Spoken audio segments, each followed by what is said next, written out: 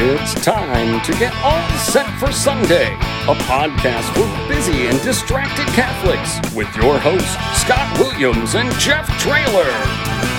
When I hear the coffee brewing, I think, what the heck we doing? Because I got barely any sleep last night. As the diaper bag I pack with Hot Wheels dollies and some snacks, I say a prayer there'll be a seat in the crime room this time. It's alright, cause I'm all set for Sunday. It's alright, cause I'm all set for. It's alright, cause I'm all set for. It's alright, cause I'm all set for Sunday. Welcome to All Set for Sunday, a podcast for busy and distracted Catholics, especially during Advent, to be more prepared for Sunday Mass. My name is Scott Williams. My co-host is Jeff Traylor. Hey, Jeff. Hi, Scott. How are your candles burning? They are not crooked this year. That's so good. Praise God. Last year, I left them in the attic. Yeah, that's why they and call that's you not where you're supposed to store them. That's where they call you Crooked Candle Scott. Yes. Yep. Father Peter Marshall. Hello. How are you today? Good. I didn't Speaking know of that. crooked. Oh, goodness. Got him. Wow. I didn't know you went to Marian University. I did not, but I gave a retreat for them, and they gave me the sweatshirt. Oh, that's nice of them. Yeah, very generous. What kind of retreat did you do? On behalf of all of alumni, thank you. The San Damiano Scholars Retreat. I've heard last good things spring. about the San Damiano Scholars. Excellent. Yeah. What's new in your world, Jeff? I have been putting a lot of socks in bags and sending them off to people. Oh, that Yeah, sounds it's a good old time interesting. around Catholic concepts and sacrilegious these days, and a lot of orders going out. So, good times. yeah, it is. Everybody go on, check out. Our new Christmas socks will be out when this comes out, so check them out. Where should I go? All tens and tens of you. Sockreligious.com. It's a nice website. Promo code present20.com. .com or .org? .com. Got it. Yeah. All right. .sock. Do you think that's a domain thing? I don't think so. But I mean, if so, man, we better swoop that up. Check that out. Catholic.sock. Should be our new, Just in case people get confused. just in case. All right. Let's jump into the 2-minute drill. Speaking of confusing, how long a 2-minute drill is supposed to be is something that confuses me on a regular basis. But our first reading for the second Sunday of Advent. No, the 2-minute drill, it's like a football term. Yes. Yeah. I know it's one of the It's terms. like hurry up. Yes, I know. I just don't do that either. The second Sunday of Advent, we have Isaiah chapter 1 or chapter 11. And Isaiah, he just wants us to know Jesus is coming, y'all. Coming. He doesn't say Jesus, but like he says a shoot shall sprout from the stump of Jesse. A lot of real good imagery in here. It's some exciting stuff that he won't judge the poor. He will strike the ruthless with the rod of his mouth. The wolf shall be a guest of the lamb. And the leopard shall lie with the kid. Lots of good pillows. Yes. Yeah. Actually, yeah, you could build a whole menagerie of animals that aren't supposed to be together, but are. Brood of based on this. vipers. I remember being there. No. Yes. The cobra's den. The baby shall play by the cobra's den. It's interesting. But it's just a very exciting, like, talk about ahead of his time. Yeah. Like, he really knew what was coming, and he let us know. And then, update in a couple weeks. Jesus will be here. Hey. And that's exciting. Responsorial Psalm, Psalm 72. This is a mumbler, if I've ever heard one. So I imagine a lot of parishes will slip away from it because it's Advent and they want to sing something pretty. But justice shall flourish in his time, and fullness of peace forever. Father, do you let your musicians choose an alternate psalm if they don't like the one, or do they chant the psalm of the day?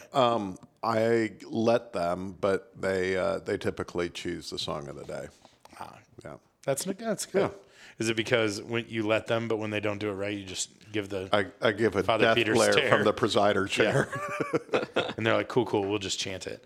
The second reading comes from Romans chapter 15. And it's this continued emphasis. Jesus is here for everybody. It's specifically not just for the circumcised. He didn't just come for the Jews, those who are there, but also for the Gentiles.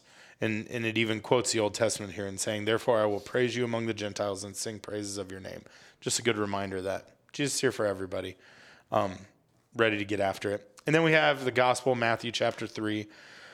1 through 12. John the Baptist appeared preaching in the desert of Judea, saying, "Repent, for the kingdom of heaven is at hand."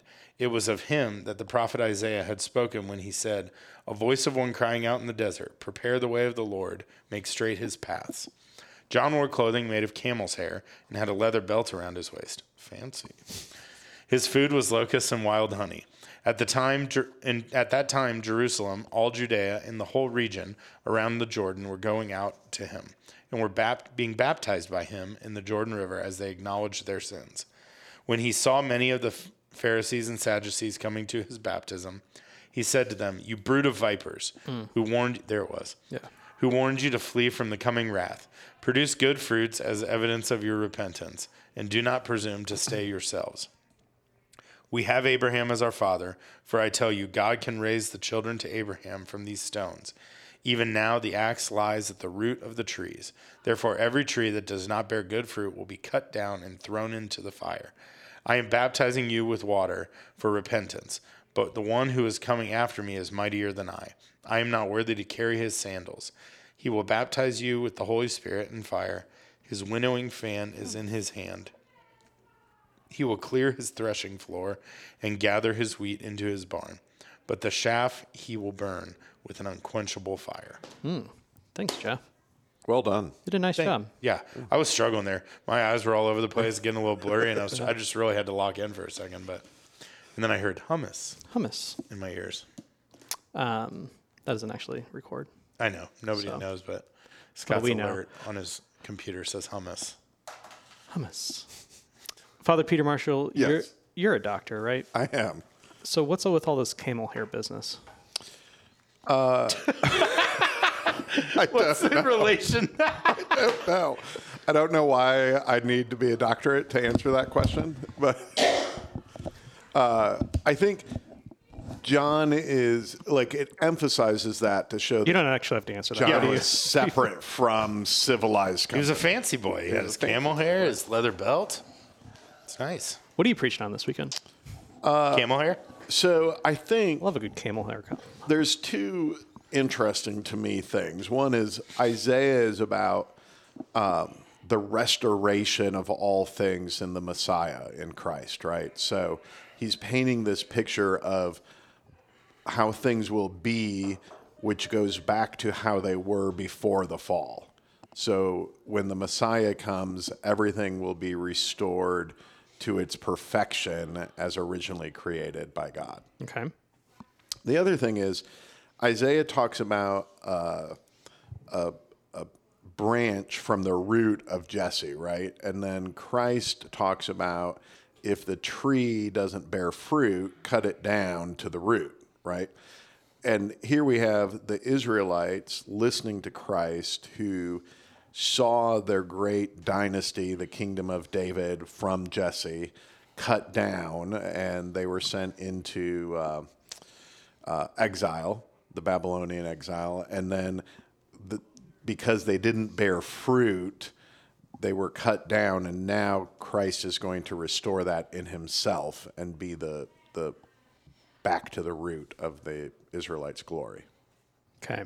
Does that make sense? Not really. Sorry. Sometimes things are really interesting in the dark corners of my brain. Well, Explain it to me like I'm a 5-year-old. I don't think it's you. I think it's me probably. I think there's a lot of different themes and tracks that come in these readings. I feel like I need a good flow chart to understand it all.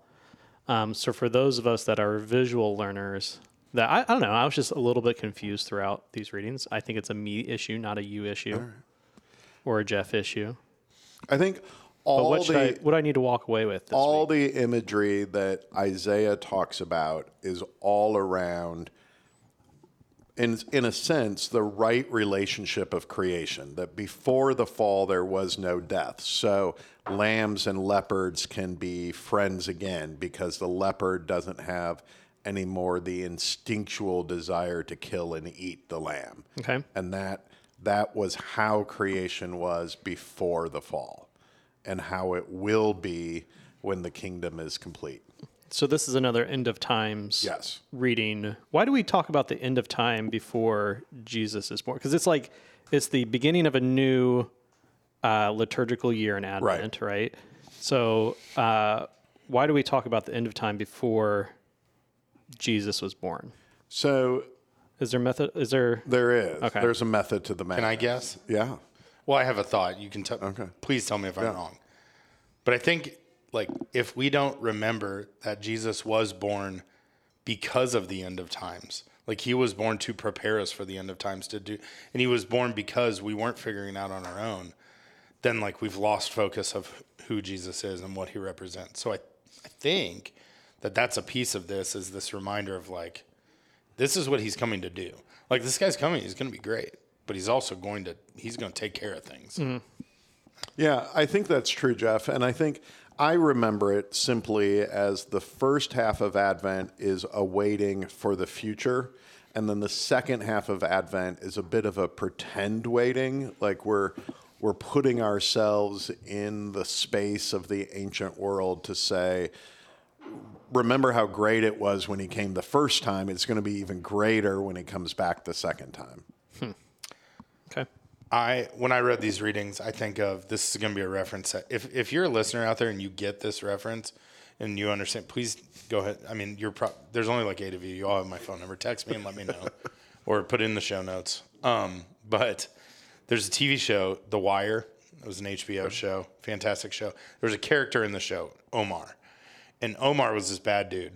And when Omar was coming around, the neighborhood would just start yelling, Omar's coming, and people would just like disappear into like they knew that this was serious and it was important and everybody should pay attention when Omar's coming because it was about to get real. That's how I feel about these readings, is that like Jesus is coming, y'all. So like Jesus is coming. You better get ready. Yeah, get things ready, buckle down, be ready for it. Make sure you got your house in order, because Yeah, but like Jesus comes as a baby, and then it's 33 years. 30 some years before his public ministry, right? So that's a lot of getting ready. That's like a lifetime. I mean, we've been getting ready for 3,000 years or something, like 2,000 years for the end times, right? I mean, I don't know. Is there ever enough time to get ready? Are you ready? I'm ready. Let's do this. Let's go. I'm probably not, but I've got a few things to do. Okay. Is that it? There should be more, right? What else do we need to talk about? I don't know. I think, interesting, Scott. I think we all have this idea that we need to do more to prepare. And yet, it actually is kind of simple. Because the end of time, like, your will doesn't matter, right? Like you can write out a will, but when it's over, then God's not going to be like, oh, yeah, I'll pass that money on. Mm-hmm. All we need is kind of confession and aiming towards God, doing kind of the best that we can, and that's the preparation. I think the problem is we get too distracted sometimes by the real things of this world, but they take our focus off that preparation is easy for the end times. It takes some intentionality with it, but it's not a complicated process like when we prepare for our physical death, right? Speaking of things that are simple, but I want to point out, John the Baptist, pretty awesome. Yeah. Pretty awesome dude. Just willing to just like get like, he was the first one to like really get in the face of the Pharisees and Sadducees and be like, I don't care what you're saying. That's right. Like you have no idea what's coming. You all are done. And like, that's pretty great. And I think that's really cool. Yeah. And he kept it up until he was beheaded. So, right. Good for him. He was ready. He was ready. I want to be more like that. Agreed. Yeah. I'm going to yell at Pharisees and Sadducees today. Let me know where you find them. Yeah. All right. I don't have anything else to add. I was waiting for some epic segue transition. This is the end of the main portion of the podcast. Speaking of end times. Allow us to proceed to the dumb questions. Do we have any? Yeah. Okay. It's time for Jeff's Dumb Questions. The part in the show where the glow of the flame of knowledge grows a little dimmer and our collective IQ goes down a few points, all thanks to Jeff. We're sorry. All right, dumb question time. Yeah.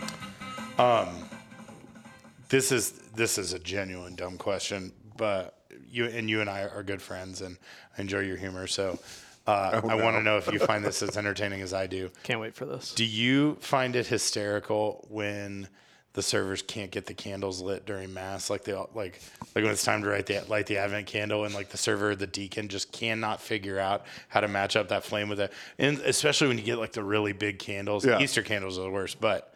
Do you find that as funny as I do? Oh man, it is. Especially when, like, if we have a big day where we might use torches at the gospel or something like that, and during the second reading, I can just hear click, click, click, click, click, click, and I'm like, what is wrong? Nothing worse than being a server and like it's time to light the incense up, and and that lighter won't light, and you're just, what am I supposed to do? Yeah. One of my servers showed me a neat trick for lighting the charcoal for incense this past weekend because Christ the King. Oh. No, hand sanitizer on the charcoal. That's kind of brilliant. Everybody take that to your pastor. Right? They don't teach that in seminary. No. I was like...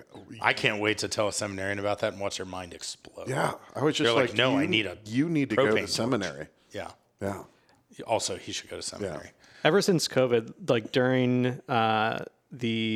when the extraordinary ministers of Holy Communion come up, there's just this instead of incense now, I get this gigantic whiff of hand sanitizer. Yes. And I think... And you can hear the sound of the little pump, like...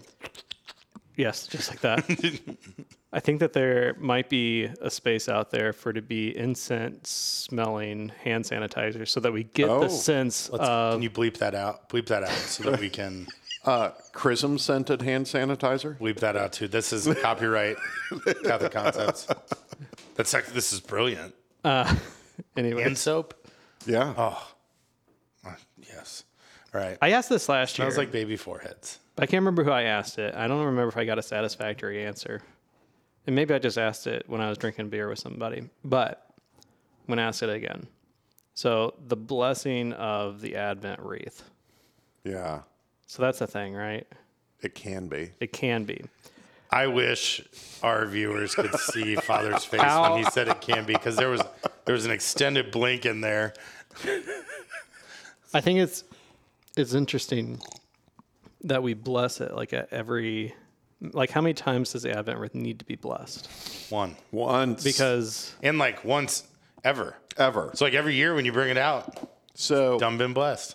A couple of things that I think are important, which means they're probably not.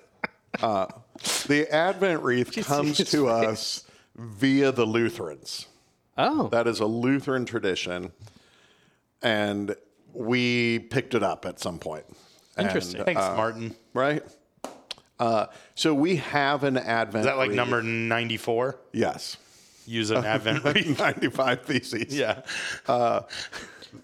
We have an Advent wreath at our parish at St. Jude, but the candles, the appropriate candles, are lit prior to Mass, and we don't incorporate any of that into the Mass itself. Okay, so which parts were the important parts? You said a couple of important things.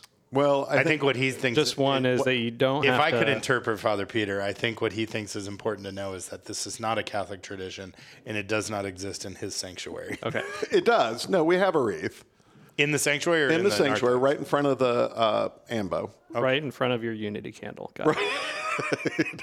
In your vases where you pour Saint. Got it. But we don't make a big deal out of it, in part because the wreath already has been blessed at some point, and two, it's not really part of the Mass. Okay. It's fair. Understood. All right. Second dumb question, and then actually we have a theme here I'm going to bounce back to. Okay. You led us into it. What's your favorite liturgical color to wear?